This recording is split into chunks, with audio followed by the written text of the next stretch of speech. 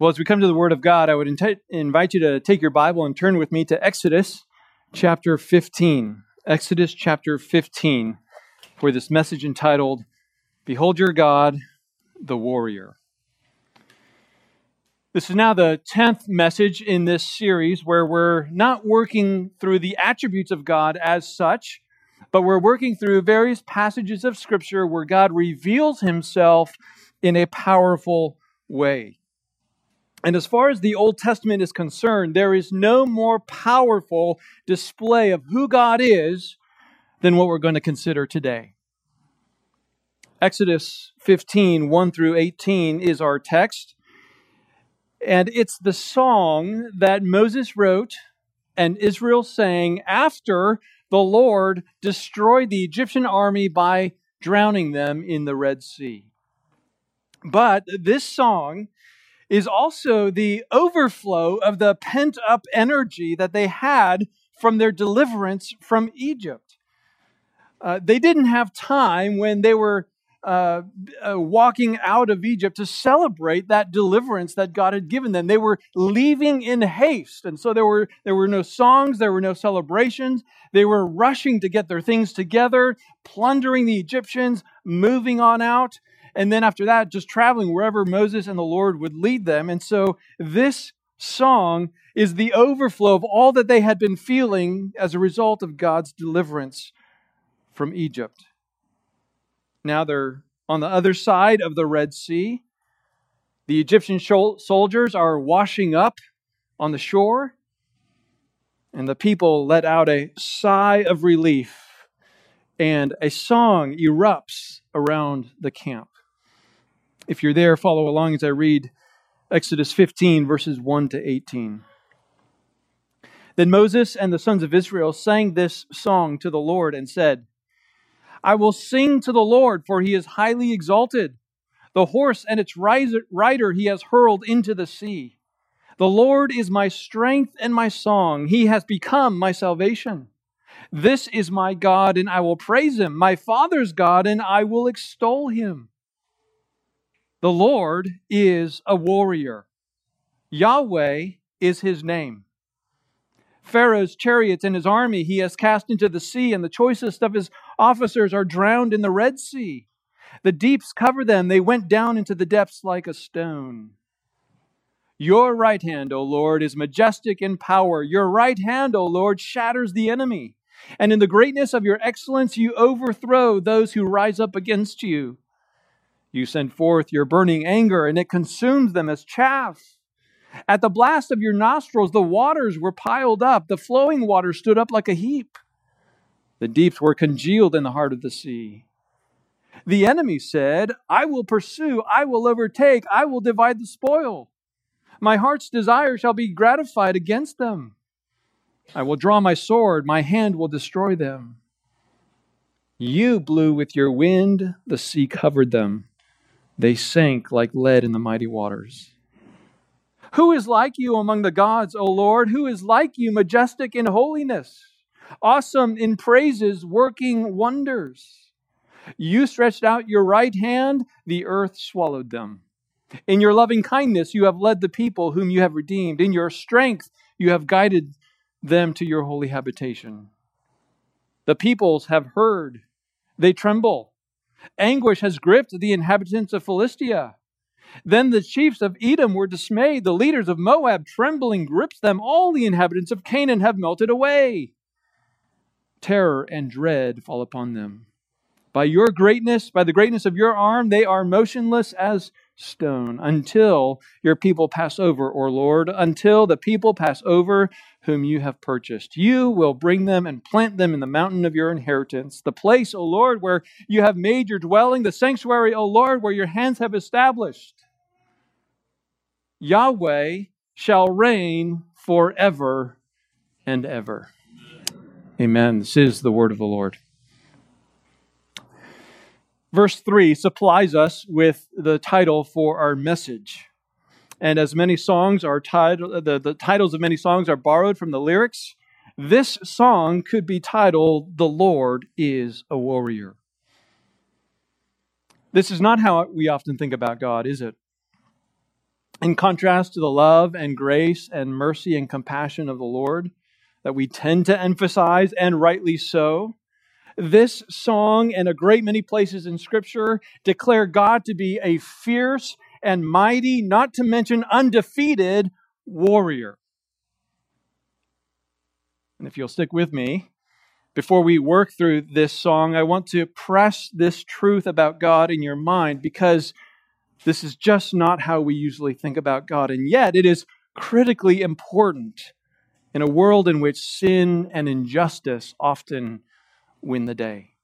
You could say this is one of the most obvious truths about God that we know, but that we rarely think about. So we need to be reminded and deepened in our understanding of who our God is. Now, to say that the Lord is a warrior is not to say that he's a bloodthirsty, battle-hardened, scar-covered warmonger. God does not launch campaigns to start fights with mankind. Quite the opposite. God is a warrior out of necessity because mankind sets itself against him. Psalm 2 is a prophecy of the future, but it really declares to us the general disposition of the human heart. It says, "Why are the nations in an uproar, and the peoples devising a vain thing? The kings of the earth take their stand, and the rulers take counsel together against the Lord and against his anointed, saying, 'Let us tear their fetters apart and cast away their cords from us.'" In other words, the nations and the peoples and the rulers of the earth are in a constant state of rebellion against God, and at times that manifests itself in their attempts to overthrow and overpower God and his people militarily, judicially, or by other forms of oppression. The Apostle Paul identifies the natural state of unredeemed heart in Romans 8:7, where he says, "The mind that is set on the flesh is hostile to God. For it does not subject itself to the law of God, for it is not even able to do so. And those who are in the flesh cannot please God." Speaking about the former condition of believers, Paul writes in Colossians 1:21, "You were formerly alienated from God, hostile in mind, and engaged in evil deeds." Now, if you ask most people, they would deny that they are hostile to God. But then see what happens when you plead with them to submit themselves to the lordship of Christ in every area of life. The seed of this personal hostility was planted in the Garden of Eden, and it produced its first poisonous fruit in Cain's improper sacrifice, which then led to his murder of Abel. The ground, while it was producing thorns and thistles, the heart of man was producing rebellion. Genesis 6-8 reminds us that the global flood didn't change this natural disposition, this evil heart of man, but it did clear the ground and it removed the unmitigated corruption. And yet it wasn't long after the flood that the people gathered together in rebellion against God and sought to make a name for themselves in that event we call the Tower of Babel, which they attempted to build.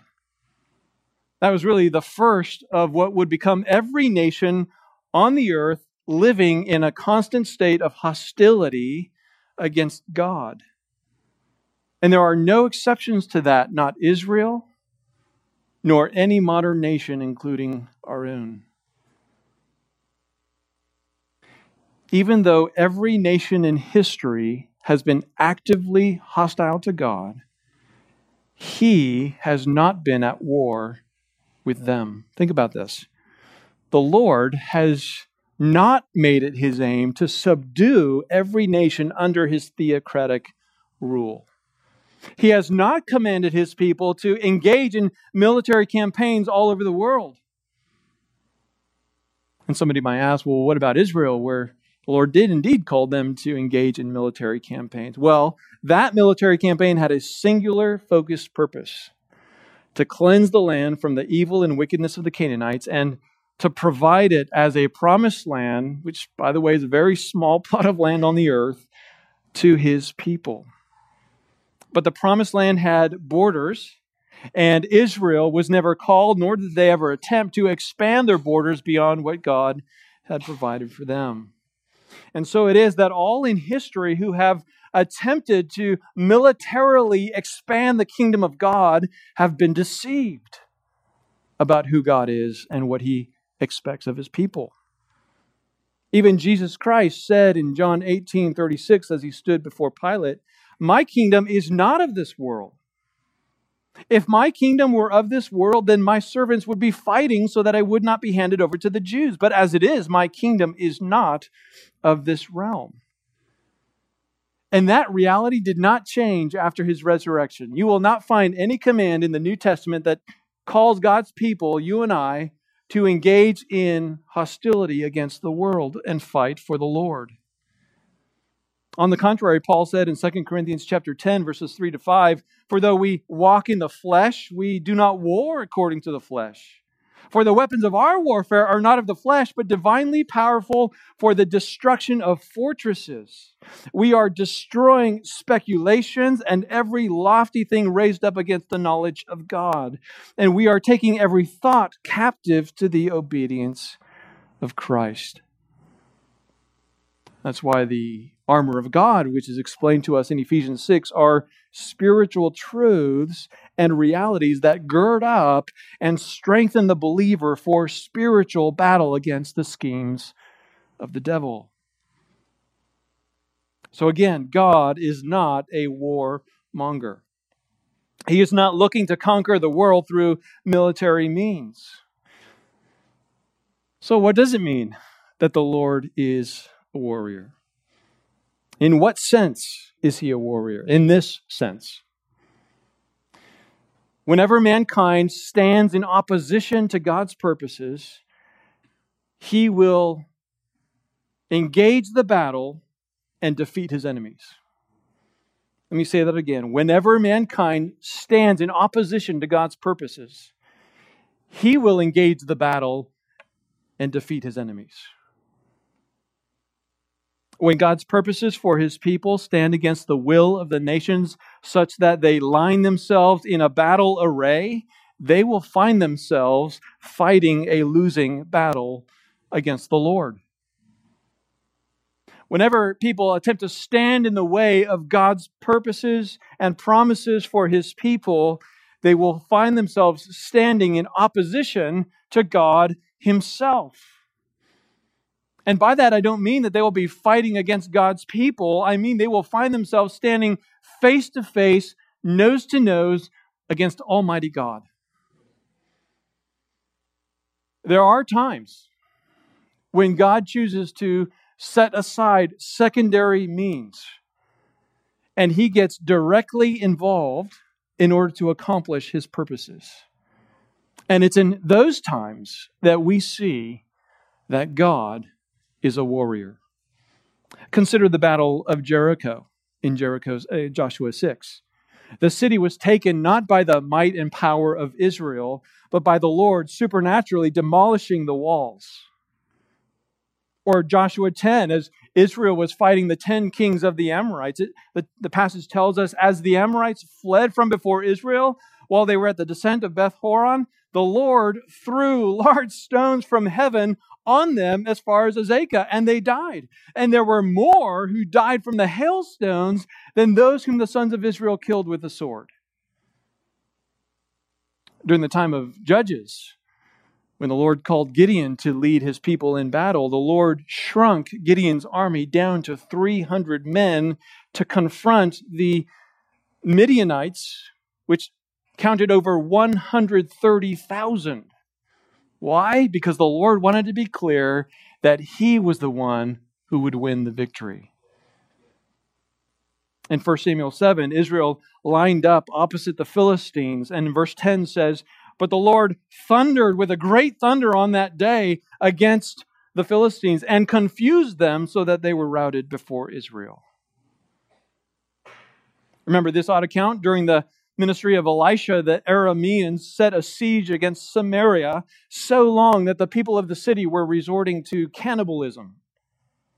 Finally, there were 4 lepers, people who were despised and hated, who decided, we've had enough of this. What worse can the Arameans do? Let's just go out to them. Maybe they'll give us some food. And so they go out of the gate early in the morning when no one knows what they're doing. And they go out to the Arameans and they realize everyone is gone.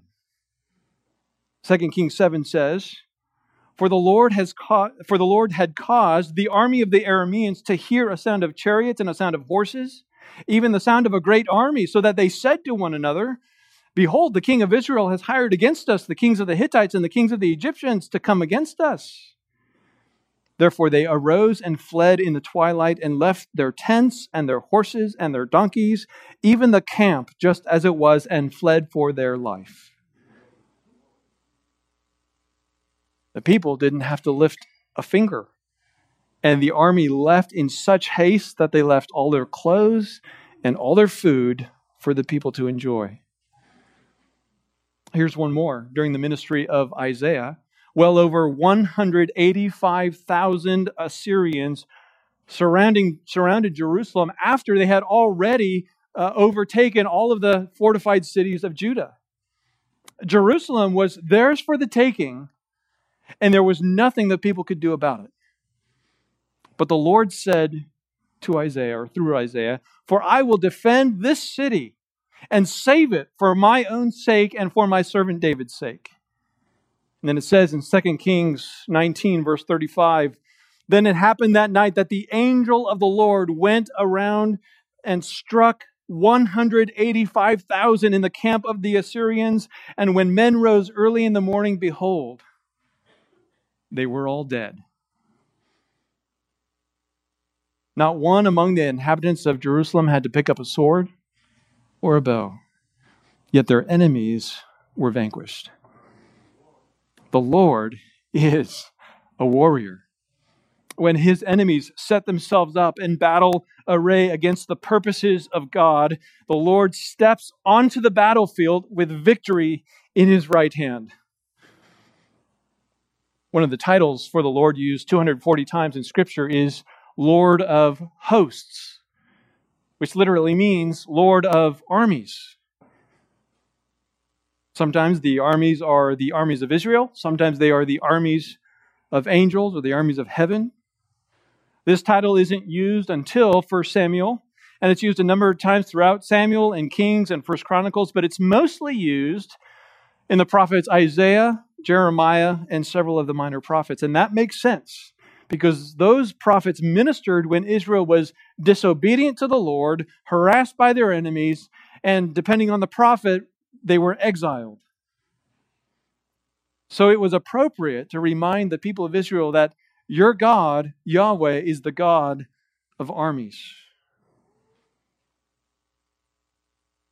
Well, as remarkable as those accounts of Yahweh's victories are, and as prominent as his military title later in Israel's history is, there is no greater account in Scripture of the Lord defeating his enemies than what we read in Exodus. The Exodus was far more about God than it was about Moses or Israel. It was designed by God as a massive revelatory event.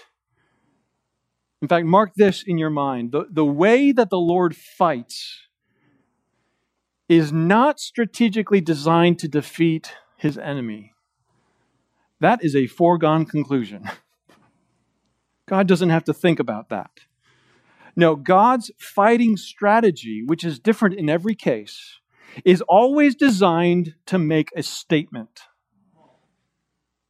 It is designed to reveal himself to his people and to his enemies. Beginning in Exodus 5, the Lord declares that he is about to put himself on display for all to see and declare himself and manifest the fact that he is Yahweh, the I Am. The Lord says in Exodus 5, verse 6, I am Yahweh, and I will bring you out from under the burdens of the Egyptians.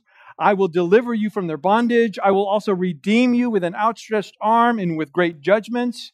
Then I will take you for my people, and I will be your God. And he says, and you shall know that I am Yahweh, your God, who brought you out from under the burden of the Egyptians. I will bring you to the land which I swore to Abraham, Isaac, and Jacob, and I will give it to you for a possession. I am Yahweh. And then in Exodus 7, the Lord says to Moses, see, I make you as God to Pharaoh, and your brother Aaron shall be your prophet. You shall speak all that I command you, and your brother Aaron shall speak to Pharaoh, that he will let the sons of Israel go out of his land. But I will harden Pharaoh's heart, that I may multiply my signs and my wonders in the land of Egypt. When Pharaoh does not listen to you, then I will lay my hand on Egypt and bring out my hosts, my people, the sons of Israel, from the land of Egypt by great judgments. Listen, the Egyptians will know that I am Yahweh when I stretch out my hand on Egypt and bring out all of the sons of Israel from their midst. For time immemorial, the Lord wants the Egyptians and indeed all people to know that He is Yahweh. He is the Lord. He is the I Am, who, as we saw last week, is the self-sustaining, all-powerful, eternal, faithful God. In fact, as the plagues are going along, as the Lord is hardening Pharaoh's heart, most of the plagues came with a reminder of this revelatory purpose.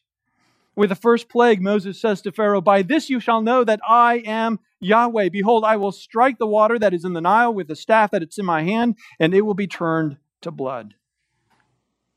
When Pharaoh begs Moses to remove the frogs from the land, Moses says, may it be according to your word, that you might know that there is no one like Yahweh our God. When the Lord sends the swarm of flies to the Egyptians, Moses says to Pharaoh, but on that day I will set apart the land of Goshen where my people are living, so that no swarm of flies will be there, in order that you may know that I am Yahweh in the midst of the land. Just imagine you walk through a airspace that's filled with flies, and all of a sudden they're gone. And you can see that cloud. That's what happened in Egypt. Well, because victory is certain, Yahweh's strategic focus is intent on ensuring that His people and His enemies know who He is, that He is Yahweh, the I Am. And so it is with the last plague of the Egyptians that they have been brought, the last plague, the Egyptians have been brought to their knees, and they beg Israel to leave, and because they have learned that Yahweh is greater than all of their so-called gods who have failed to protect them.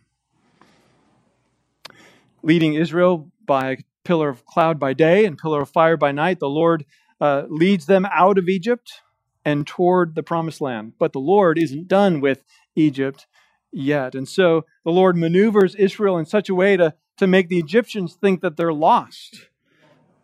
Why? Because the Lord explains in Exodus 14, verse 4, and you can maybe flip back. We'll read a portion of Exodus 14. Verse 4, the Lord says, thus I will harden Pharaoh's heart, and he will chase after them, and I will be honored through Pharaoh and all his army, and the Egyptians will know that I am Yahweh. So, taking the bait, the Egyptians changed their minds about letting Israel go. And it says in verse 6, so he, Pharaoh, made his chariot ready and took his people with him. And he took 600 select chariots and all the chariots of Egypt with officers over all of them. The Lord hardened the heart of Pharaoh, king of Egypt, and he chased after the sons of Israel as the sons of Israel were going out boldly. Then the Egyptians chased after them with all the horses and chariots of Pharaoh, his horsemen and his army, and they overtook them camping by the sea beside Pi-hahiroth and Baal-zephon. At this time in history, Egypt had the most powerful military in the world, and Pharaoh left no one behind. If he was going to bring back about 2 million people into the land, he needed everyone that he could get, especially since the Lord had already killed all the firstborn sons. Well, when Israel saw the Egyptians, they suddenly forgot everything they knew about God.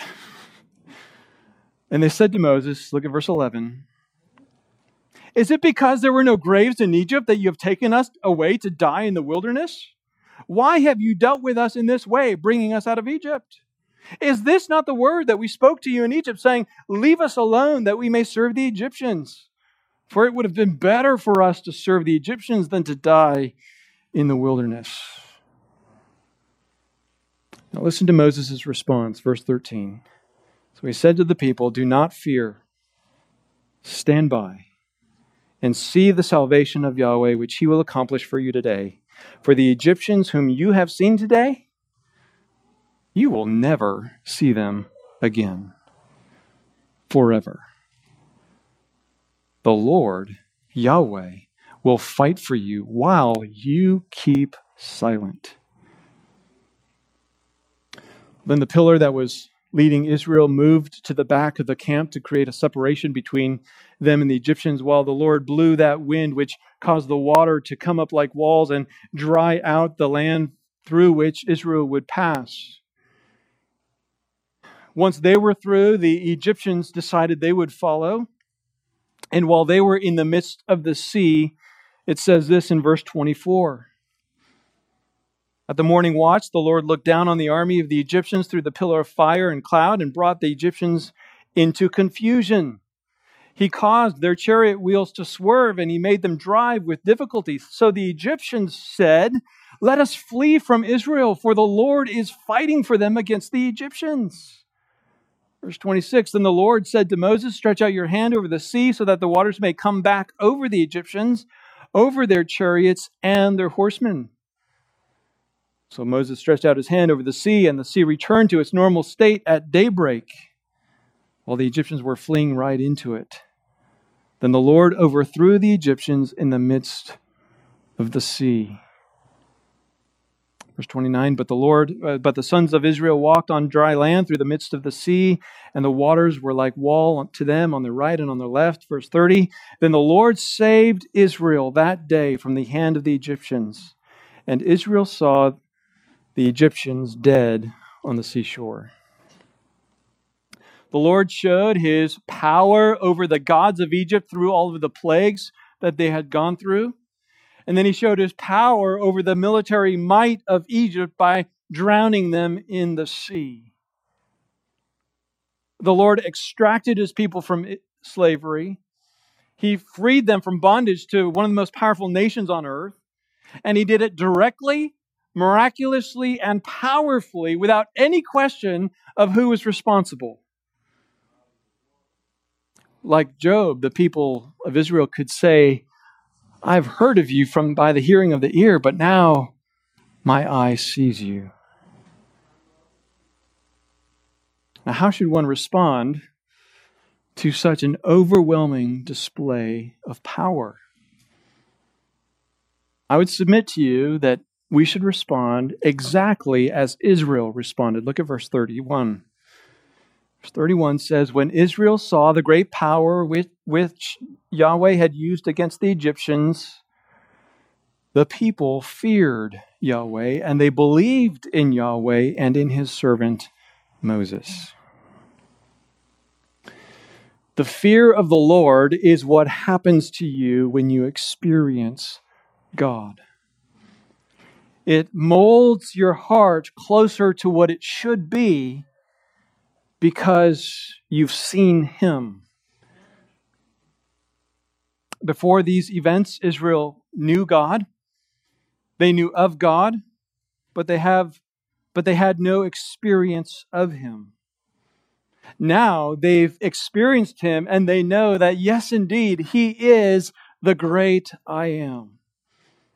So what else could they do but sing and celebrate that God who delivered them from their enemies? Well, that brings us to our text, Exodus 15, 1-18. This is a song, but it's not like any song we're used to. It lacks consistent structure. The stanzas, as best as we can discern them, are not all the same length. There's no poetry involved. And all of this points to the fact that the song is a song of excitement and elation that is more ecstatic in its expression rather than formal in its structure. We'll step through this song one stanza at a time and draw out 5 truths of our God that call for celebration. 5 truths of our God that call out for celebration. The 5 truths are these. Yahweh the Lord is the supreme warrior. He's the supreme warrior. Secondly, we'll see that He is the omnipotent warrior. Third, that He is the matchless warrior. He is the terrorizing warrior. And He is the reigning warrior. Supreme, omnipotent, matchless, terrorizing, and reigning. Let's begin with the first stanza, which celebrates Yahweh's supremacy. Look at verses 1 to 5. I will sing to the Lord, for He is highly exalted. The horse and its rider He has hurled into the sea. The Lord is my strength and song, and He has become my salvation. This is my God, and I will praise Him. My Father's God, and I will extol Him. The Lord is a warrior. The Lord is His name. Pharaoh's chariots and his army He has cast into the sea, and the choicest of His officers are drowned in the Red Sea. The deeps cover them. They went down into the depths like a stone. The people here celebrate the supremacy of God by contrasting His high position with the depths to which the leaders of Egypt have sunk. Notice in the first line of the song how it says, for He is highly exalted. And then the last line there in verse 5, they went down into the depths like a stone.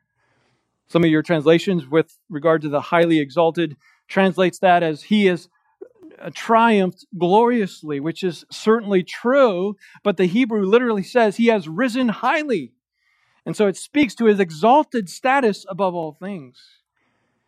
They sang here, the horse and its rider He has hurled into the sea. And so this supreme warrior is pictured as high and large, so much so that the horse and his rider are like toys in His hands that He can just hurl however He wants.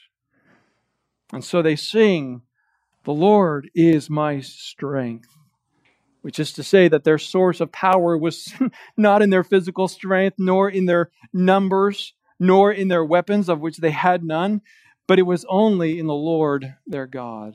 And so He is their God. He is the lyric on their lips as they celebrate victory.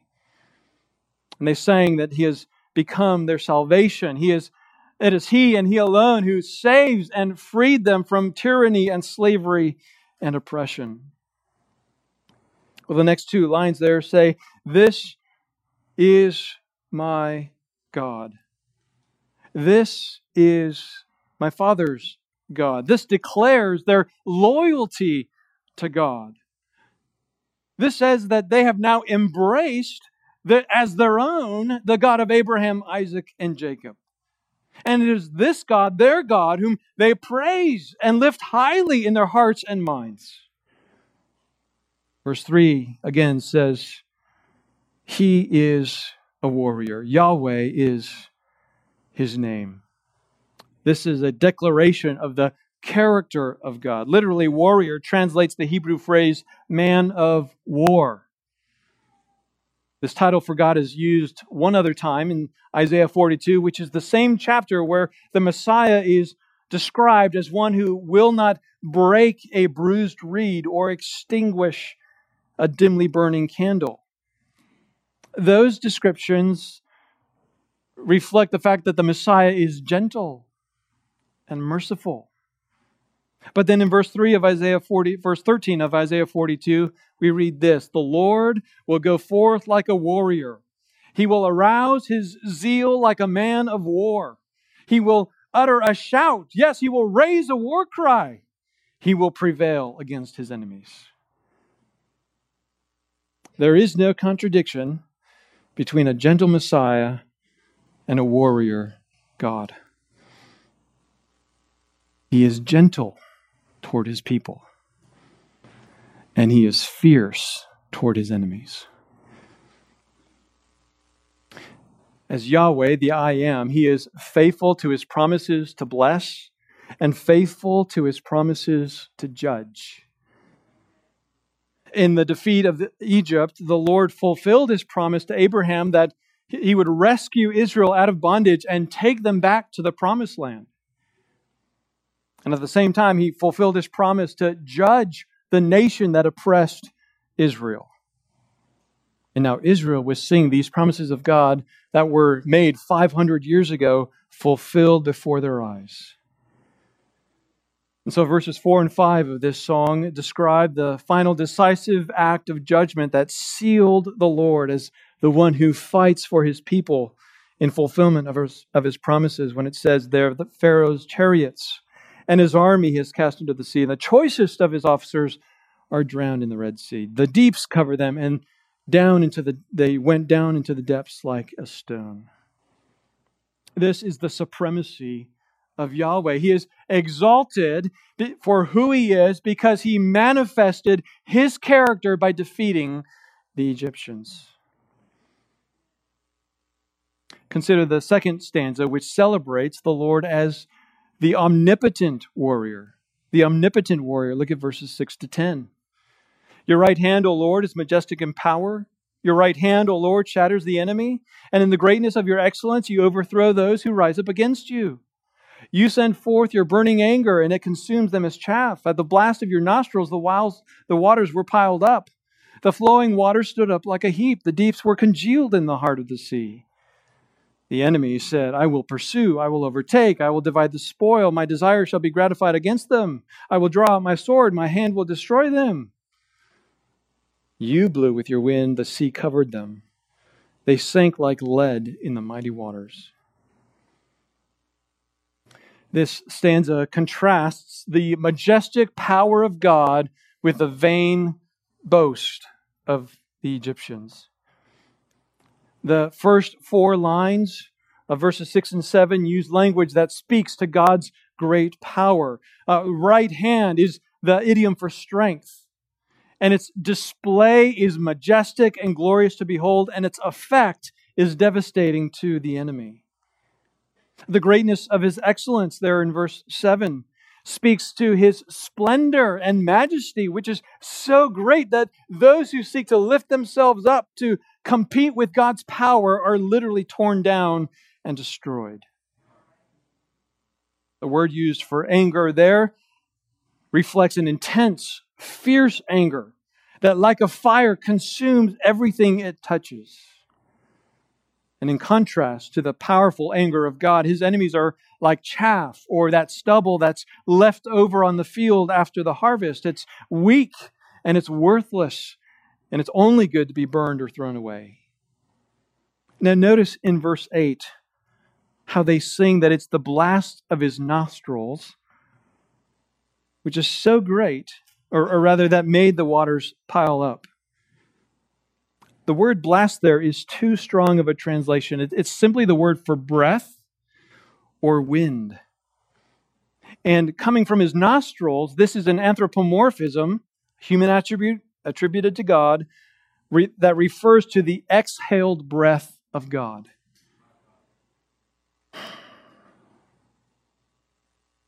Get this, the Egyptians boast of verse 9, which is written to convey their breathlessness. You see that staccato fashion? I will pursue, I will overtake, I will divide the spoil, I'll be gratified, I'll draw my sword, my hand will destroy them. You can almost hear the breathlessness in their boast. In contrast to that, the Lord merely exhales.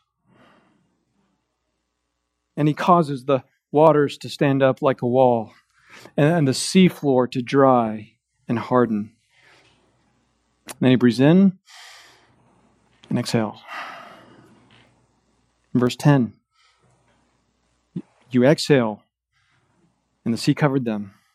They sank like lead in the mighty waters. Surely 1 Corinthians 1:25, which says, the weakness of God is stronger than men, understates the case. God's power is incomparable. There is no competition between him and his enemies. He is the omnipotent warrior. Consider the third stanza, which celebrates the Lord as the matchless warrior. Look at verses 11 to 13. They say, "Who is like you among the gods, O Lord? Who is like you, majestic in holiness, awesome in praises, working wonders? You stretched out your right hand, the earth swallowed them. In your loving kindness, you led the people whom you have redeemed. In your strength, you have guided them to your holy habitation." Verse 11 expresses his uniqueness or matchlessness, and verses 12 and 13 explains what makes him unique. They ask that rhetorical question, "Who is like you among the gods, O Lord?"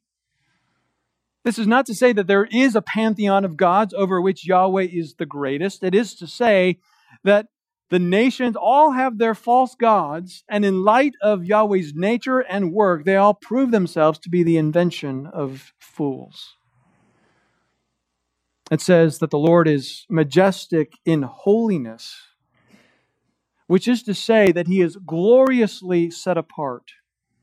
To be holy, we sung holy, holy, holy this morning. To be holy means to be set apart, to be distinct. So for God to be holy means that He is utterly unlike His creation. There is no one like Him. And here He is declared to be majestic in holiness, which is to say He's not just different, but He's gloriously different. He's splendidly and majestically distinct from all other so-called gods and the rest of creation. This shines the spotlight on Him to show His beauty and superiority and perfection and power. And next they sing that He is awesome in praises. The word awesome means that He is to be feared. His creatures should be in awe, in wonder, and reverence. And that drives their praises because He works wonders. He performs miracles, marvels to behold. What He accomplishes is full of wonder and awe. For example, verse 12, "You stretched out your hand, and the earth swallowed them." The stretching out of His hand is a metaphor for taking action. And at taking action, the earth opened up, as it were, and swallowed the Egyptians. The things that God does, the demonstrations of His power, are not cheap magic tricks. No, He demonstrates His power over creation, and that strikes fear into the heart. And then verse 13 expresses that what makes the exodus of Israel a demonstration of His uniqueness is that it was accomplished by His loving kindness and His strength. Loving kindness is chesed, God's unilateral, unconditional commitment to work on behalf of His people. It is a loyal love that is seeking only the good of the person being loved. But God is not just sentimental. Combined with power, the Lord is able to fulfill His chesed love and accomplish all of His good purposes in leading and guiding His people wherever He wants them to go. So Yahweh is unique. He is distinct. He is unlike all other so-called gods and everything and anyone else in creation. He is the matchless warrior. We'll consider the fourth stanza, which celebrates the Lord as the terrorizing warrior. The terrorizing warrior. Look at verses 14 to 17. "The peoples have heard. They tremble. Anguish has gripped the inhabitants of Philistia. Then the chiefs of Edom were dismayed. The leaders of Moab, trembling, grips them. All the inhabitants of Canaan have melted away. Terror and dread fall upon them. By the greatness of your arm, they are motionless as stone. Until your people pass over, O Lord, until the people pass over whom you have purchased, you will bring them and plant them in the mountain of your inheritance, the place, O Lord, where you have made for your dwelling, the sanctuary, O Lord, which your hands have established." When people see what God can do and they realize they are powerless against Him, they are terrified and it causes paralysis. Notice how verses 14 to 16 are in the past tense. This is likely what's called a prophetic future. They are projecting how the inhabitants of Canaan will respond when they hear about what the Lord has done. And that is exactly how they responded 40 years later. Remember when the two spies went into Jericho and Rahab hid the spies, she said to them, I know that the Lord has given you the land and that the terror of you has fallen on us, and that all the inhabitants of the land have melted away before you. For we have heard how the Lord dried up the waters of the Red Sea before you when you came out of Egypt. Okay, this is 40 years later. And what you did to the two kings of the Amorites who were beyond the Jordan, to Sihon and Og, whom you have utterly destroyed. When we heard it, our hearts melted away, and no courage remained in any man any longer because of you. For Yahweh, your God, He is God in heaven above and on earth beneath. So the inhabitants of Canaan and Moab had had 40 years to expect and anticipate their destruction of this powerful God. Notice how the terms used to describe the impact of Yahweh's victory here in this passage. Verse 14, they sing of trembling and anguish. Verse 15, of dismay and trembling and melting away. Verse 16, of terror and dread and being motionless. These terms speak of the inner and outer man responses of fear. The soul, the inner man, responds with anguish and dismay and dread, which results in the outer man, the body, quaking and shaking and losing strength and being unable to escape or attack. It's just stunned, frozen, unable to move.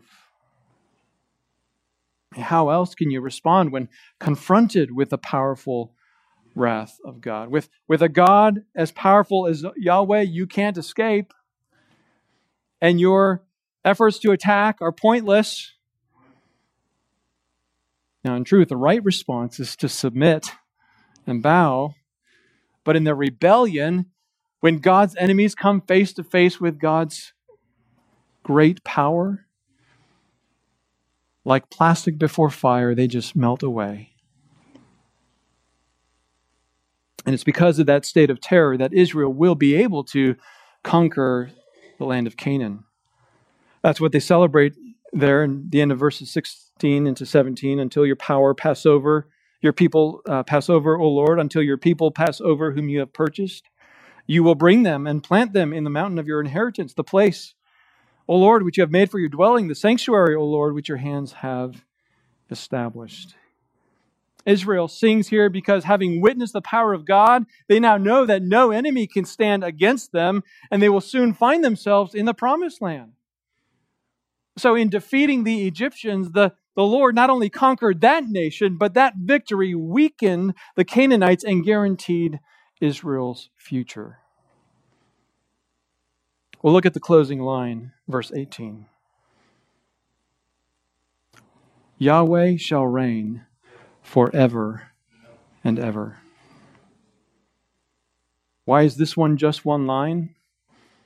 Well, I don't know, but I'm guessing they repeated it over and over and over again. This final statement that ends this song is the celebratory declaration that Yahweh is the reigning warrior, and His reign will never end. Our God, Yahweh, is the supreme warrior. The I Am is the omnipotent warrior. He is the matchless warrior. He is the terrorizing warrior.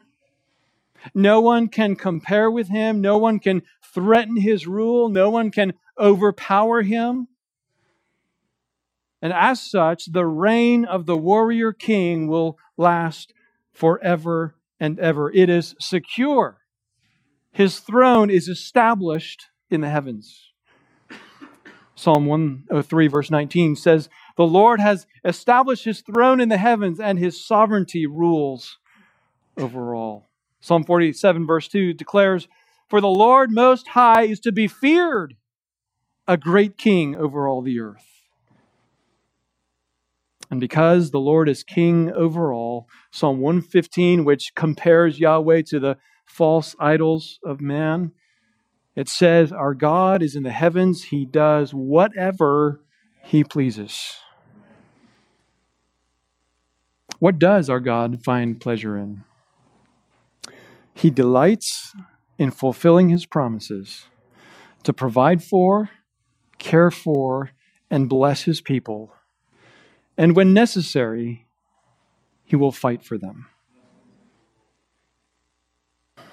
Beloved church, what can we draw from this for our lives today?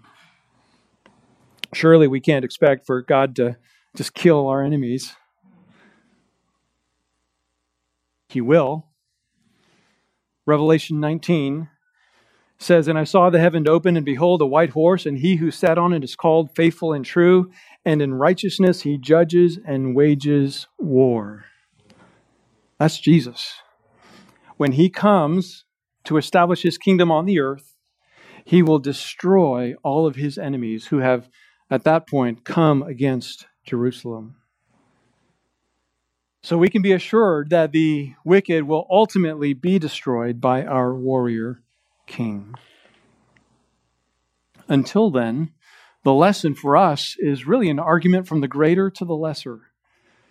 If God can so powerfully defeat the armies who stand opposed to His purposes, how much easier is it for Him to protect and fight for us when we have people set against us? Romans 12:19 says, never take your own revenge, beloved, but leave room for the wrath of God. For it is written, vengeance is mine, I will repay, says the Lord. When we are sinned against, when we are slandered, when we're unjustly treated, when we are opposed, it's not always necessary to defend ourselves. It's not necessary to work overtime to try and stop the spread of slander. It's not even possible to try and correct everybody's opinion about you. And it's certainly never right to repay evil for evil and exact revenge. We need to give room for the Lord to defend and protect according to His will. On the cross, Jesus modeled for us that when our trust is in the Lord, the whole world can be set against us, and yet we can love our enemies and endure suffering if that is God's will. Knowing that the Lord will deal with our enemies in His way and in His time. So when you're threatened or when wrong is done to you, before you weigh your options on how you should respond in that moment, fix in your mind that the Lord is a warrior who can fight for you, especially when you are powerless in the situation. There's a man named A.W. Tozer who once said, what comes into our mind when we think about God is the most important thing about us. This song that Moses wrote and Israel sang represents wonderful truths that came to their minds based on what they had just learned about God as He fought for them. It wasn't that much longer as they stood ready to go into the land, waiting for the report of those spies. And when that report came, they decided, our God can't do this. He's not powerful enough to defeat these Canaanites. They had completely forgotten God. And so God judged them, and the next generation the Lord used to conquer the land. If you know anything about the history of Israel as you read through Scripture, you know that time and time and time again, they forgot that God is a warrior. They trusted in themselves. They trusted in other nations. They would hire Egypt to come fight for them. They would hire others to come fight for them. And time again, the Lord would say, why won't you just trust me and let me fight. There were times when God did that. There were times when Israel did that. And God responded by fighting for them. But there were many times when they didn't, and God judged them. How forgetful we too can be. And so we fight. We argue. We send letters. We write emails. We do all kinds of things to try and fight and win. We need to remember that the Lord is a warrior.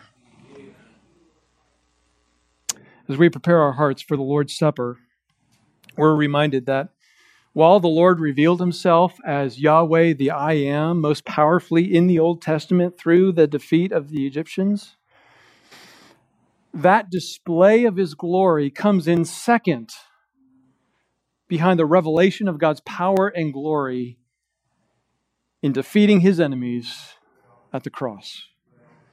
In the moment when Jesus appeared to be at his weakest state, he exerted infinite strength by staying on the cross. In his death, burial, and resurrection, he delivered a death blow to Satan and his demons. He won victory over death. He paid for the sins of those who would believe. He justified the ungodly. He reconciled us to God. He guaranteed our resurrection, and he secured our eternal life. The victory of over the Egyptians was so significant that God instituted the Passover so that the Jews who were to celebrate it every year would remember and celebrate the freedom accomplished by Yahweh. But the night that he was betrayed and arrested, as the disciples were celebrating the Passover, Jesus replaced that feast, the Passover feast, with this ordinance, which the early church called the Lord's Feast, or as it's translated, the Lord's Supper. So every time we take this meal, which commemorates through symbolism the death of Christ, we're celebrating our God, the warrior, who conquered his enemies. Some he conquered by securing their final end, like the fallen angels and unbelievers, the unelect. Some he conquered by reconciling us to himself, adopting us into his family, and making us his own. This is our God, the warrior. Let's pray. As I pray, the men can come to serve the supper.